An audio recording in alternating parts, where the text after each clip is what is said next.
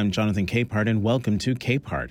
Any Given Tuesday, A Political Love Letter is the new memoir by veteran Democratic political strategist Liz Smith. She's been the behind-the-scenes force behind some of the top Democratic lawmakers in the past decade. Most recently, former presidential candidate and current Transportation Secretary Pete Buttigieg. But in this encore conversation, first recorded on July 20th for Washington Post Live, Smith talks openly and honestly about two rough moments that affected her personal and professional life. There are, along the way, either before you start working for someone, before you start dating someone, there are red flags, there are alarm bells, and you should probably pay attention to them. And after all the personal questions I asked Liz Smith, you'll never guess which one she dodged by pleading the fifth. I'm going to save all of the political crystal balling questions that I have until a little bit later. It's a luxury for me to have 50 minutes with a guest. So I'm going to take advantage of it. And let's start talking about your book, Any Given Tuesday. Why the title? So throughout the book, I weave in my love of professional football. It was something that tied me very closely with my dad, who I devoted my book to, and I speak a lot about in my book. But there's a saying in football, any given Sunday. And what it gets to is that any given Sunday, the worst team in the league can beat the best team in the league. Any given Sunday, the best team in the league can lose to the worst team in the league. And what it takes, to make a great team is an element of belief that, your losses don't define you, your wins don't define you. And that's a lot of how I think about politics. And that's a lot of what I write in this book, because this book isn't just about all the campaigns I've been on that have been successful and have gone, smashingly well. It's also about lessons I learned from losses, mistakes I made, but how time after time, I guess now 20 times, I picked myself up and went to the next Tuesday to compete again. And so I thought that it tied together sort of all these disparate threads in my book very well, and captured, sort of what I believe to be a fundamental thing about politics, which is that you do need an element of belief. You need to believe in the power of what you're doing and the importance of what you're doing to continue to work in such a bruising business. All right. So since you brought it up, lessons learned, mistakes made. So give me a couple of lessons learned that you write about in the book. Well, one lesson I talk about with the Pete campaign, for instance, is the importance of communicating and meeting people where they are. One of the reasons why Pete was able to take off in the way that he did, when no one expected him to. And I will give you credit, Jonathan. You did speak to him very, very early. I think in January 2019. No, December 2018. December 2018, when he was not, and I mean, my God, that in January 2019, he wasn't even being listed on any of the New York Times lists for presidential candidates or anything like that. So I remember sitting in that office with you when you were doing that podcast, but you were one of very few journalists who saw the sort of potential in him and the special qualities he had. But one of the lessons I learned from that campaign was the importance of communicating effectively and communicating effectively through the media. A lot of presidential campaigns these days still communicate like it's 2004 or 1994. They just speak to the big publications. They just go on the Sunday shows. They do just sort of what is thought to be sort of presidential in terms of communications. Now that's great. That's all good and fine. And, we love a good Washington Post interview, clearly, and we love a good Washington Post podcast. But to reach voters effectively now, you have to understand that the media environment has completely changed and is completely fractured, and that you're not just going to reach people by speaking to one newspaper, the evening news, the big radio show, whatever it is. You really have to go everywhere. And with Pete, we knew that he had no name ID, he had no money. His campaign email list was like 11,000 people, no joke. And to give you a sense of what that means, like most presidential campaign email lists are in the millions of people. We realized that we had to use earned media, and that was the only way that we could get his message out there. So we put him everywhere. He talked to everyone at the Washington Post, and he talked to the New York Times, and he did all those traditional things. But we also made sure that he was reaching sort of non-traditional audiences. We put him on Barstool Sports. We put him on TMZ. We put him on Fox News, a place where you don't see a lot of Democrats communicate. Now, and the Fox News thing is interesting, and I actually devote a fair amount of time in my book to talking about why Democrats should go on Fox News. And it gets to this lesson, but a lot of people are like, well, there are not a ton of Democrats who watch Fox News. That's actually not really true. There are a fair number of Democrats who watch Fox News. But one thing that we've seen from Pete, and that we learned from Pete's campaign, is that when he did that first Fox town hall, over 1 million people tuned in, which was about 6 times as many people tune into a CNN town hall. But the secondary coverage was out of control, because then his Fox News town hall was then leading segments every hour on MSNBC, on CNN. It was picked up by People magazine. It was picked up by the Washington Post. It was picked up by the New York Times. It was picked up by the New York Post. It was picked up by the Daily Mail. So everywhere you went, you could read about Pete being on Fox News. You didn't just have to tune into Fox News to see him on there. So I like to call it it was our going everywhere strategy, but it's an understanding of the modern media environment that you really, that people's attention is more fractured than ever, and that to get it and to break through, you have to be willing to go to places, podcasts that that for West Wing addicts, podcasts devoted to like basically anything you can think of. But that is how you break through. And we made it so that even if you wanted to, you couldn't avoid hearing about Pete Buttigieg. Right. And we've gotten way down, because I do want to come back and talk about then Mayor Pete.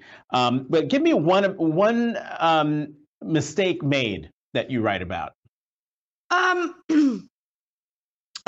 So in general, or like in general in life, or in general in Pete's campaign? There are a lot. No, I know. In the book. Just give one of the mistakes made. Sure. So I devote my prologue and my second to last chapter to my time advising Governor Cuomo. I had consulted for him in 2018. I had been a campaign consultant on his reelection campaign. Not that he really needed me. He romped in both the primary and the general election. Then of course, we all know in 2020, he became a national and global phenomenon for his briefings, which were a refreshing contrast with, what we were seeing from Donald Trump in the White House. But then in early 2021, in February 2021, he was accused of sexual harassment by a former state employee. And he and his top advisors called me in to see if I would help give him advice. I am someone, and I assume we'll get to this, who has been through her fair share of personal crises and crises surrounding my personal life and, my private life is how I put it.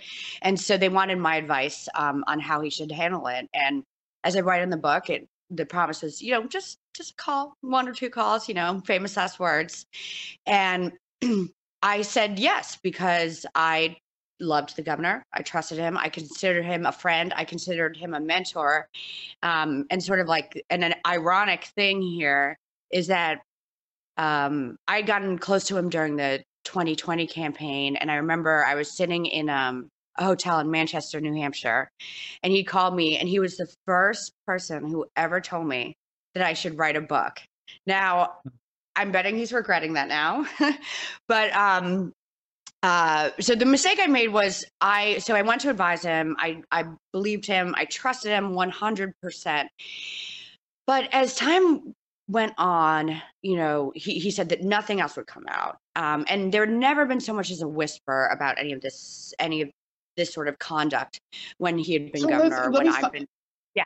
Yeah. Let me stop you on that because I heard you. I listened to your interview on the Hive uh, podcast on Vanity Fair, and you said the same thing that you never heard a whisper of this sort of behavior. Mhm. And I remember thinking, really? Yeah, really. Huh. There had been so he was a single guy. He had gotten divorced in I think 2004, and he had been in a long-term relationship with Sandra Lee, and I'd known that he had been in relationships with women, but certainly I had never heard a whisper about anything involving sexual misconduct or sexual harassment. Mhm. So this was news to me, and frankly, it was news to a lot of. I don't think I'm the only person that would say that. Um, it was news to a lot of people in the New York media, a lot of people in Albany as well. And Albany is a small town. I mean, Jonathan, Yeah. you know how these state capitals are. It's really hard to not know sort of everyone's business when you're in the Right. state capital. And state capitals do often create this sort of Sodom and Gomorrah, do sort of take on the character of Sodom and Gomorrah, because you're oftentimes in the middle of nowhere and it's a bunch of lobbyists who are plying elected officials and young staffers with alcohol, and all those dynamics. Yeah. But no, I had never heard a whisper of any sort of harassment or misconduct. But then, sorry, one of my cats is a little bit vocal. So if you hear That's all that, right, Katie. that's my cat Cersei. So I went to advise him, and he swore. He looked us each in the eye when we met with him, and he just said, "Nothing else will come out. There is nothing else that will come out." And then there was this steady sort of drip, drip, drip. Things of varying degrees, as is often the case with these things. And I found myself in a situation that it felt like a little bit like quicksand, that I was like getting pulled in over my head and there was no way for me to get out. But I trusted him. You have to understand this was something that I really did believe in. And so it was really hard for me to grapple with the fact that maybe he wasn't being truthful to me.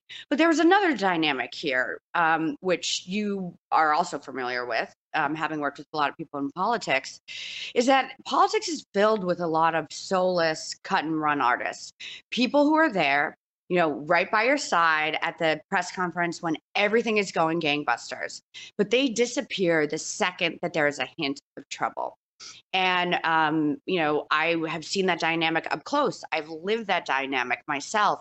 And it is very important to me to never be that person, to be the type of person who is there for you during your highs and during your lows.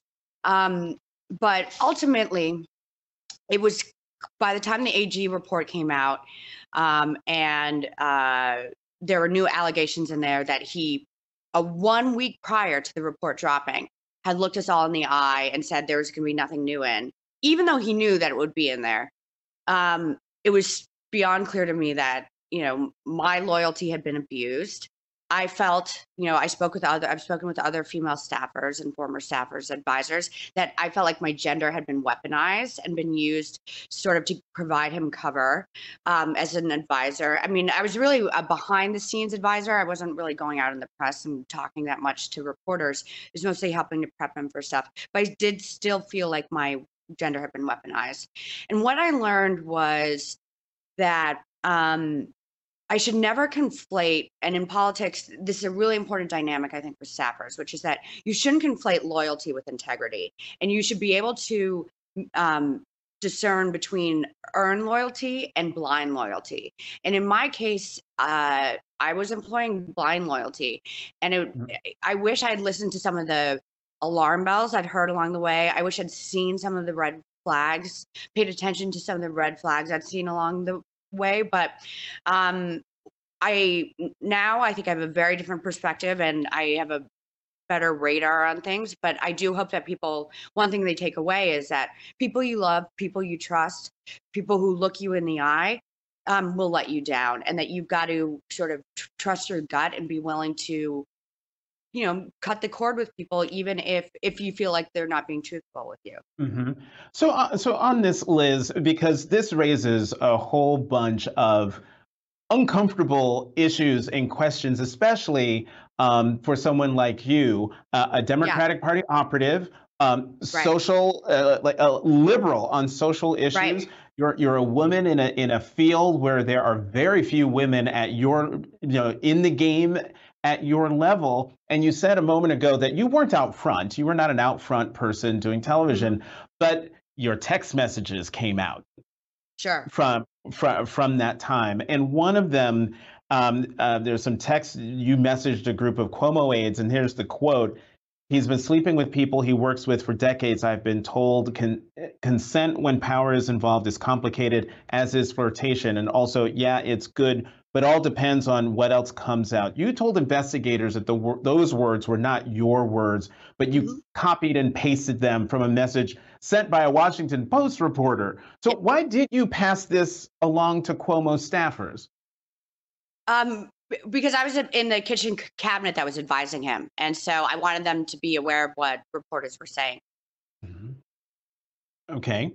Um, is there anything you would have done differently? And I'm wondering this because, again, because of your liberal on social issues reputation.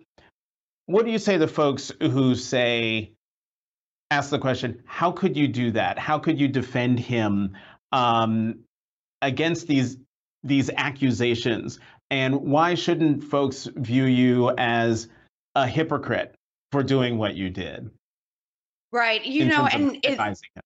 sure. And it is a difficult conversation, and it's a conversation I had with other, former female advisors of his, and other female operatives in the Democratic Party after, after this all went down, because I did sort of have to process my role in all of this and how I felt about it. Was I being complicit? Was I helping perpetuate bad behavior? Certainly bad behavior that any woman in politics, any woman in a male dominated field is familiar with. And Mhm. because I certainly would not want to be that person.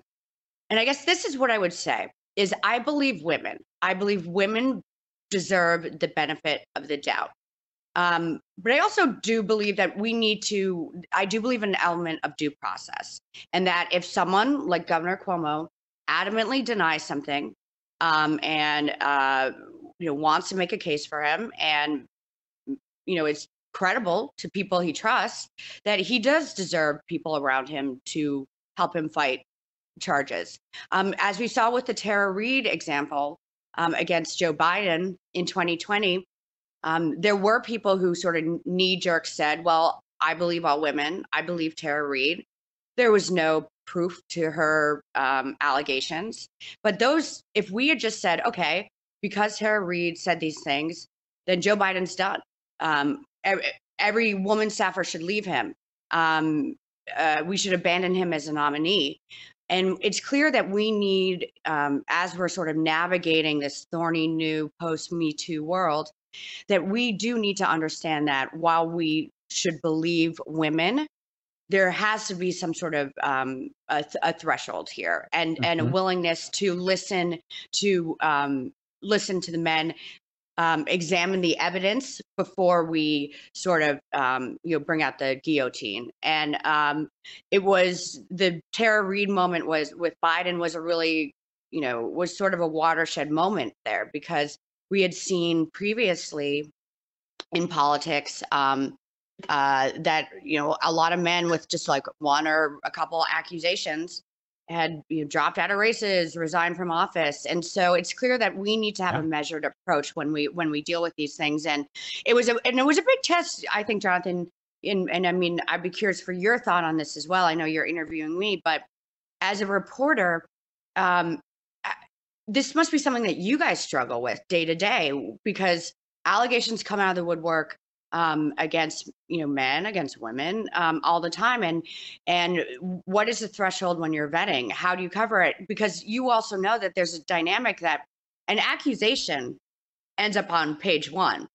The clarification or the Right. withdrawal of the accusation ends up on page 27.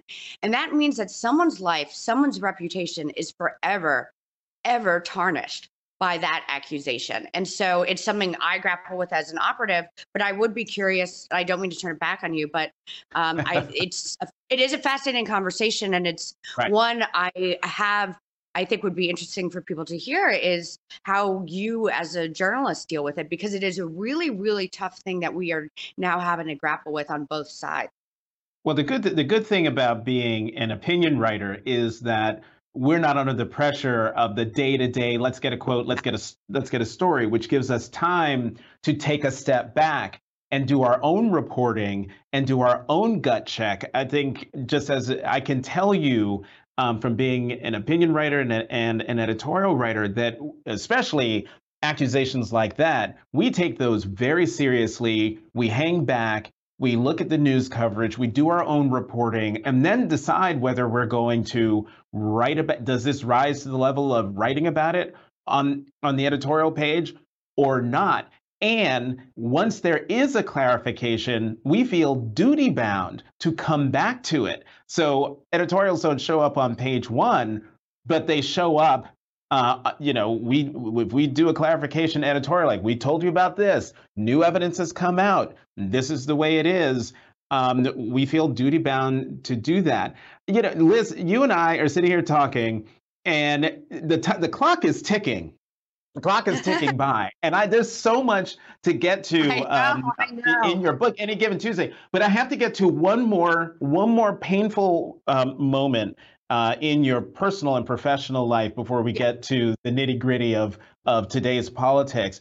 Your relationship with then married New York Governor Eliot Spitzer. You write in the book, you were the subject of tabloid headlines during and after your relationship with Spitzer. You described this time as painful, and when you're the subject of New York tabloid headlines, there's no other word for it. What was the most painful thing to write when you sat down to write the book? So one point of clarification is, he was separated from his wife. He was living separated from his wife at the time. So that's just an important thing I want to lay out before we get started. That was painful to write about, but probably not as painful as some of the other things I wrote about. Writing about the Cuomo stuff was very painful. Writing about the Pete stuff was oddly very emotional for me, because the campaign had touched me so much. But let me get to your question was about my relationship with Eliot and sort of what I took from it. And God, as you can imagine, breakups suck. Public breakups suck even more. And writing about public breakups suck the most. So none of that was fun to me because a few things. I try to be very honest in this book. And advice I got when I was writing this book was the most important thing is to be honest, this up there also is to pull no punches, to be willing to light other people on fire, and to be willing to light yourself on fire. And I think I met all those sort of guidelines. But it was also important to me that, like, my relationship had been splashed all over the tabloids, and I write about the false things that had been written about my relationship, and it was really, really hurtful. Not just for me to read these false, disgusting things written about me, and I was called every misogynist term that you could imagine in the New York Post, as the New York Post is wont to do. But it was really, really hard revisiting some of the personal fallout I had around the relationship, and that's, I think, what shaped why I sort of run to people in crisis rather than run away from them, because there was a period where I lost friends. I lost people who had been my close friends for 2 years, who didn't want to be associated with me anymore, didn't want to have me at their parties, didn't want anything to do with me because I was seen as radioactive. Why? All because I had fallen in love and fallen in love with someone, and the incoming mayor of New York decided that that because of that relationship, I didn't deserve to work for him anymore. That was the only reason why I was fired. So there was losing friends, but there was also an alienation thing that happened with my family. My family is not in this world at all. They are private people. They're very successful people, but they live pretty normal, pretty staid lives. My 3 siblings all have multiple children. My parents were married for 50-something years. My dad had been a successful lawyer and had been written about, leading his firm after 9/11 and things like that. But they certainly had never been in the New York Post before. And they had never experienced what it was like when I went to my parents' home for Christmas. And I pull up to Christmas Day and there are, no joke, 10 photographers outside of my parents' driveway. And so my nieces and nephews are running around wondering, like, what the heck is going on? Are we in a movie? Is Aunt Liz famous? And they were too young to really understand what was going on. But it was horrifying. It was horrifying for my family the next day to see, their house on the cover of the New York Post and the Daily News. And it was embarrassing, I think, for them to have to go into work and face questions about this. And there were a few days there where they were, the relations between us were very strained, and I had been relying on them for a lot of emotional support. So it was really hard to revisit that because it was a period of time of immense isolation in my life. And I talk about it.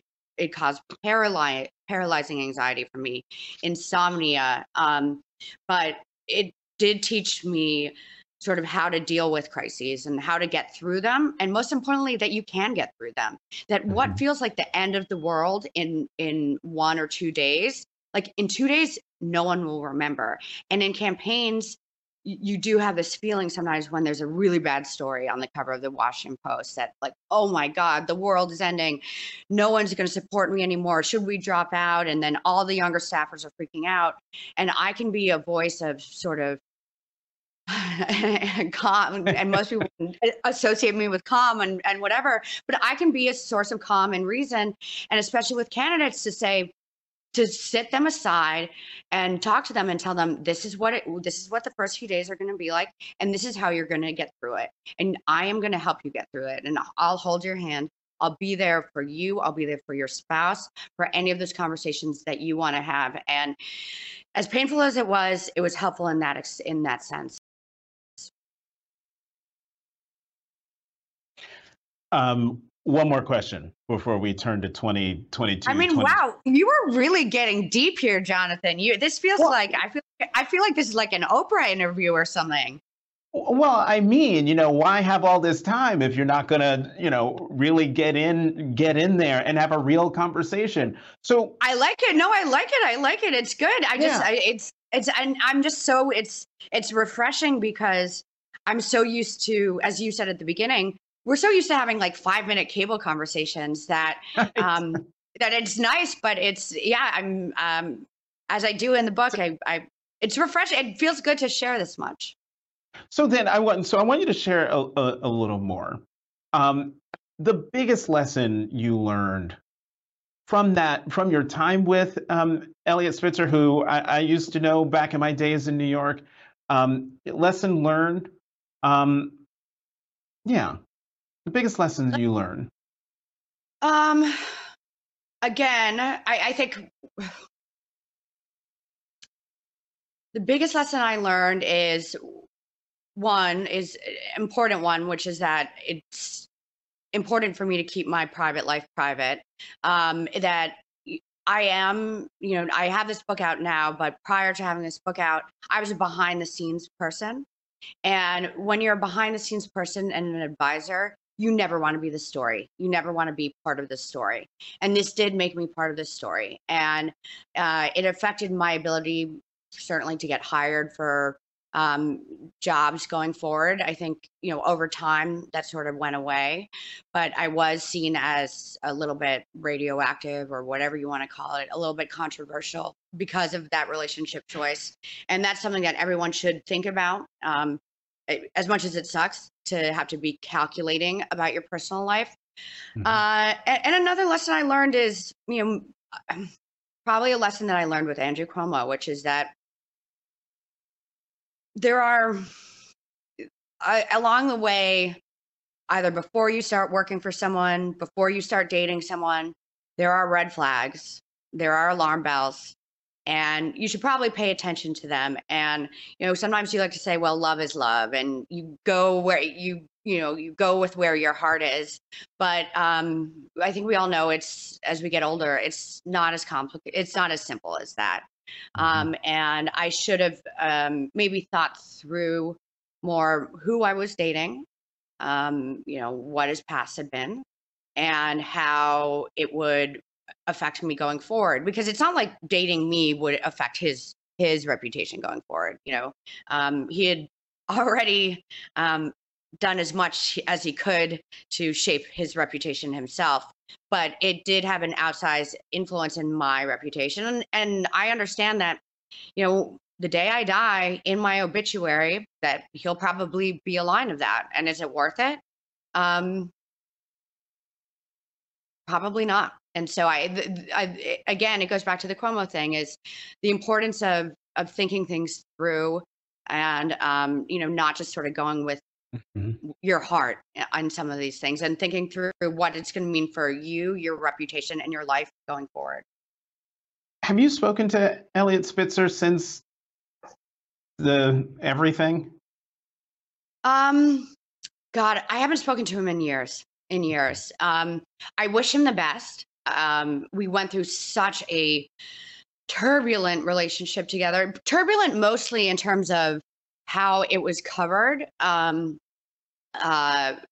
It's so bizarre when you open the New York Post and it feels like you're reading about a fictional character. You're reading about a fictional relationship. And so many assumptions were made about what our life was like. And a lot of it was a very normal relationship, but I think it was very important for both of us to sort of move on, cut cords, and I certainly wish him the best. I think that he is living his best life now, being a real estate developer and all of that. But in relationships, it's oftentimes important to have a clean break and move forward, and that's what we did. But I do wish him the best, and I wish his family the best. I got to know his daughters and all of that, and I wish them all the best. And have you spoken to Andrew Cuomo since all of that? I haven't spoken to him since last year. So since, the fallout of the AG report. Right. All right. Let's talk about 2022, 2024. And I'm going to kick off this part of the conversation with an audience question. This comes from Kelly Johnson from Washington. Will anyone primary Biden, President Biden? So I'm gonna keep this short, because I know I've been sort of not filibustering, but trying to answer your questions thoughtfully. Answering your questions thoughtfully. No, I do not think anyone will primary Biden. There's whispers of it. To the extent that we do hear whispers of it, it's coming largely, from the media, who, it's in the media likes to sort of present opportunities, things that could happen, and from the left. And I interpret the whisperings from the left to sort of be a bargaining tactic, right? To sort of say, we might get a primary from the left, so that maybe he capitulates to the left more on some of their priorities. Yeah, and do you think that's going to work?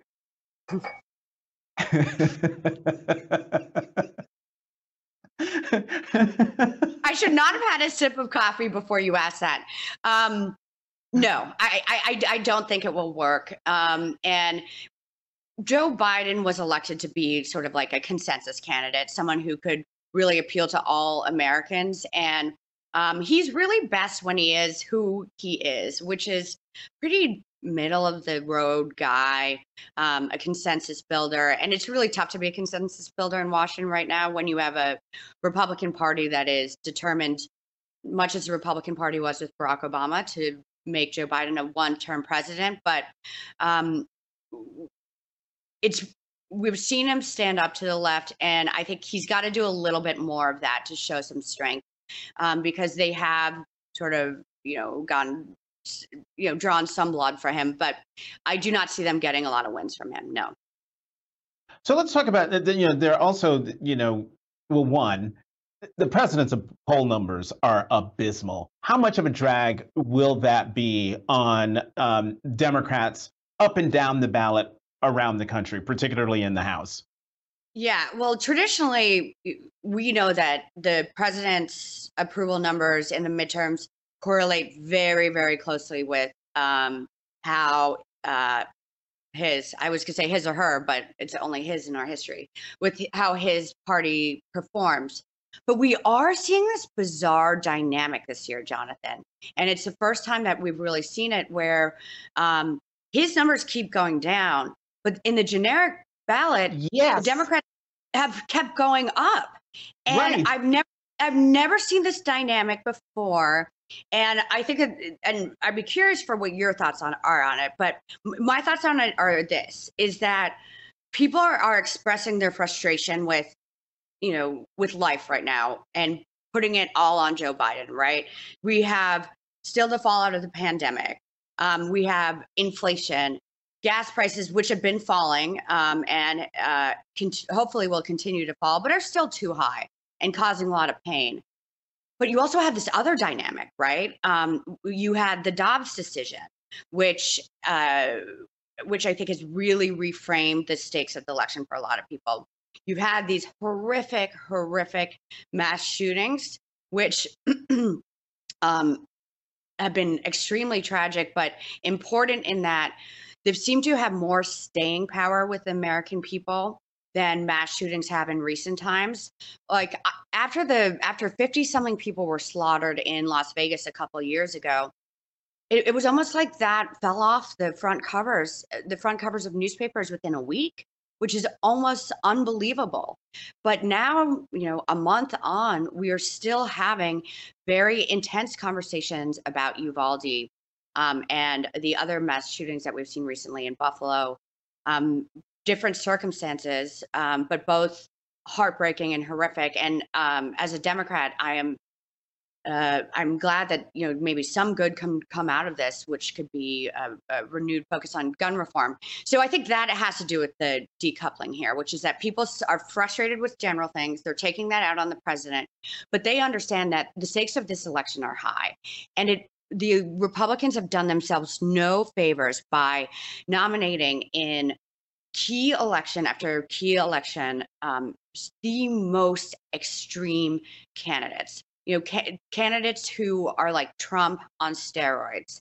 And this is in both Senate and gubernatorial elections. And the governor's races are really fascinating because generally they don't get as much attention nationally.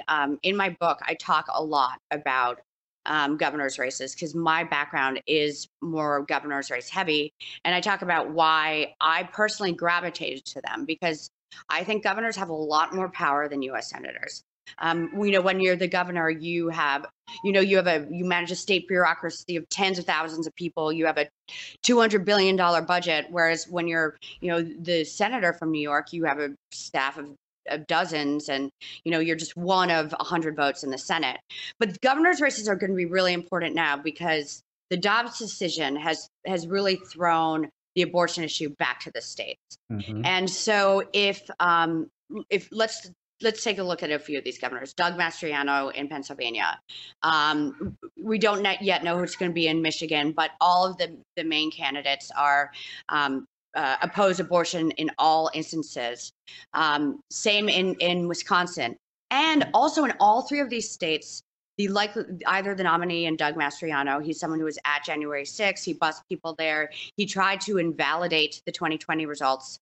In Wisconsin, the likely nominee was someone who had the FBI raid his home for his role in July 6th. And not only that, he's using that as a selling point with Republican voters. Like, what a twisted world we live in, right? Because in any other on any other planet, having your house raided by the FBI would disqualify you. And now he is most likely to do that. Same in Wisconsin. So now if we elect these people governor in these states, they will push to outlaw abortion on day one. No exceptions. And we know that they will do everything in their power to make sure that we don't have free and fair elections in those states. And so the stakes are really high. And I think that is why you see that decoupling.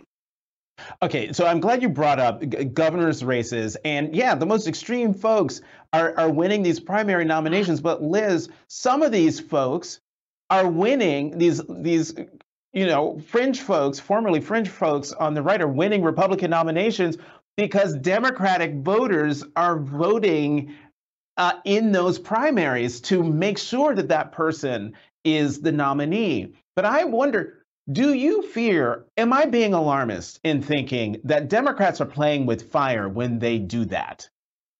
You're not being alarmist. It is a valid concern. And this is something I've talked with my friends with, in politics, because I grapple with it myself, right? I do think people remember in 2016, the Hillary Clinton campaign talked about the Pied Piper strategy, right? Which is that they were going to do things to help Donald Trump. Donald Trump was going to win that primary regardless. And, from pretty much the second he came down the elevator to the second that Ted Cruz was the last person to drop out, he led those polls. And it is my belief that, that these ads that some Democratic groups have run, that, that some of that sort of trickery, whatever you want to call it, has been a little bit overblown, and that these candidates would win these primaries no matter what, because they represent where the Republican base is. And, it is a sad reality that, well, sad to me, obviously not sad to someone who's a Trumper, that the Republican base really, really has been, hijacked by a strain of Trumpism. And I think that even without the Democrats' help, that these people would be the nominees regardless. Mm-hmm. Well, but now that they're the nominees, do they survive a general election? Because that's the gamble. That's the bet Democrats are making, that these folks won't survive the general. Right. And I'm going to do it very quickly, but a quick history thing was in 2012, I worked for Claire McCaskill in 2006. I was a press secretary on her campaign. And that was a big year. She won, she beat Jim Talent that year. In 2012, she had a really, really tough reelection. That was when Missouri was shifting so far to the right. Now Missouri which used to be a swing state, is to the right of states like Mississippi. So in 2012, she took a gamble. She put her personal money in to help Todd Akin win the Republican primary. And then, Todd Akin went out and made horrific comments about women being raped and how they couldn't get pregnant. He's a legitimate rape guy. Right. Exactly, a legitimate rape guy. And that no doubt helped her win. But now we're seeing sort of that weird dance that we saw with Roy Moore a few years ago, where the National Republican Party pulled back a little bit after it turned out that he had inappropriate, it was accused of misconduct with, numerous teenage girls. And we've seen the head of the Republican Governors Association take a step back and say that he's not necessarily going to support people like Doug Mastriano. And we've seen governors like Sununu in New Hampshire, who's sort of seen as a moderate there, called Mastriano on TV last week. I heard him call people like Mastriano and Kari Lake in Arizona. I think he actually called them crazy. So we'll see. Now, that might be a cynical thing they're doing right now for branding purposes, because they don't want to be seen as, backing these people who literally, either storm the Capitol or were at the Capitol on January 6th. And they know that it is really bad for the Republican brand to be sort of associated with people who believe in a complete ban on abortion. But we have seen that Republicans will really do anything that it takes to win. And they did end up going back in to support Roy Moore at the end of that race. So if these races are close, I do suspect that the Republicans who are, trying to be all high and mighty right now will somehow, find a few $1 million to slip into, those Pennsylvania media markets. All right, we've got 5 minutes left, but I'm just going to alert folks. We will probably go over just a little bit, but I need to get you on a few lightning round questions. One, does Donald Trump actually announce that he's running for president of the United States for 2024? Yes. Oh, okay. Who's going to beat him for the Republican nomination then? I would say right now, no one. But this is a scenario where I could see someone beating him. We know that tomorrow night is the final night of the January 6th hearings, and they are going to try to, they said there might be more, that they're going to try to draw a direct line between Donald Trump and what happened on January 6th and provide the most concrete proof.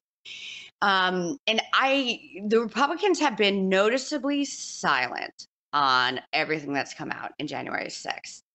And the only dynamic that I could see stopping him is if, all the Republican elites, all those billionaire super PAC donors who, shovel gazillions of dollars into these races, and all the, top U.S. senators, top leaders in the House, top governors, what's left of the senior statespeople in the Republican Party sort of convene and say, you know what, this has gone too far. We cannot nominate this guy because as low as Biden's numbers might be right now, he could lose to Joe Biden and he could destroy the modern Republican Party. But it will take a really, really unified front.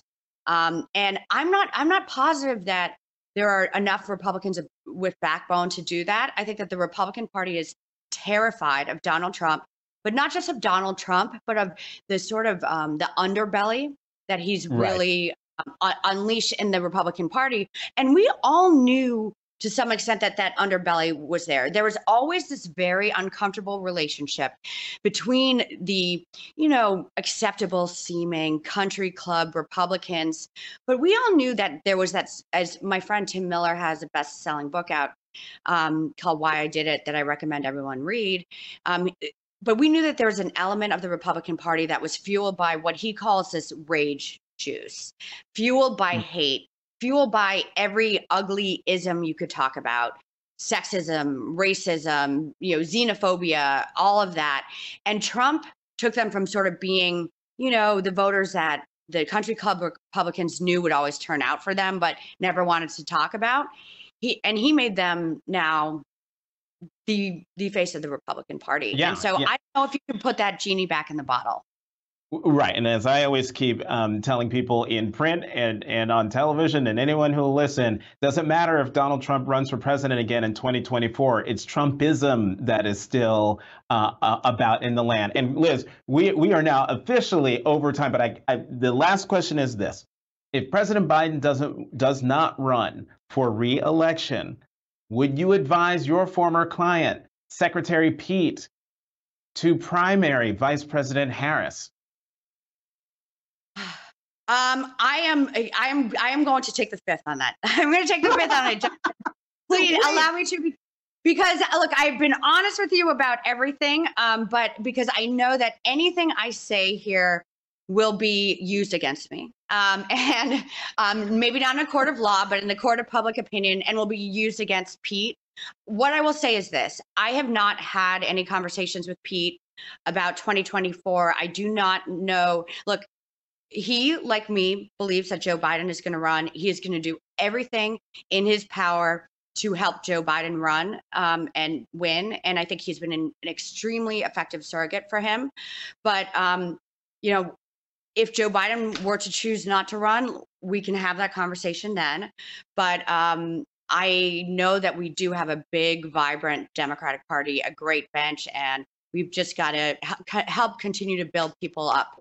But I appreciate you letting me invoke the Fifth Amendment.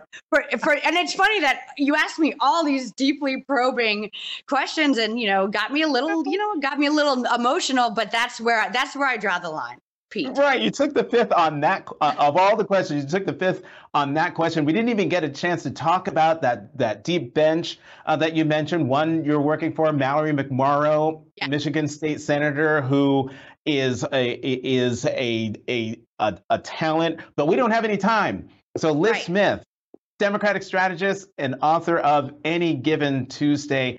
Thank you so much for coming to this subscriber exclusive edition of Capehart on Washington Post Live. Great. And thank you so much for having me, Jonathan. That was a really fun, really deep conversation. And and thank you so much to the Washington Post Live for doing this, because it's not a lot of times that we get to have conversations where we really get in depth like this, and it's good for people to hear them and get to hear us, but beyond 5-minute segments where you just hear 1 minute sound bites. So I want to extend my thank you to the entire Washington Post community as well. Thank you. We all appreciate that. Liz Smith, have a great day. Yes, you too. Thanks for listening to Capehart. It's produced by Nick Roberts. We'll have new episodes for you every Tuesday. I'm Jonathan Capehart. You can find me on Twitter at CapehartJ.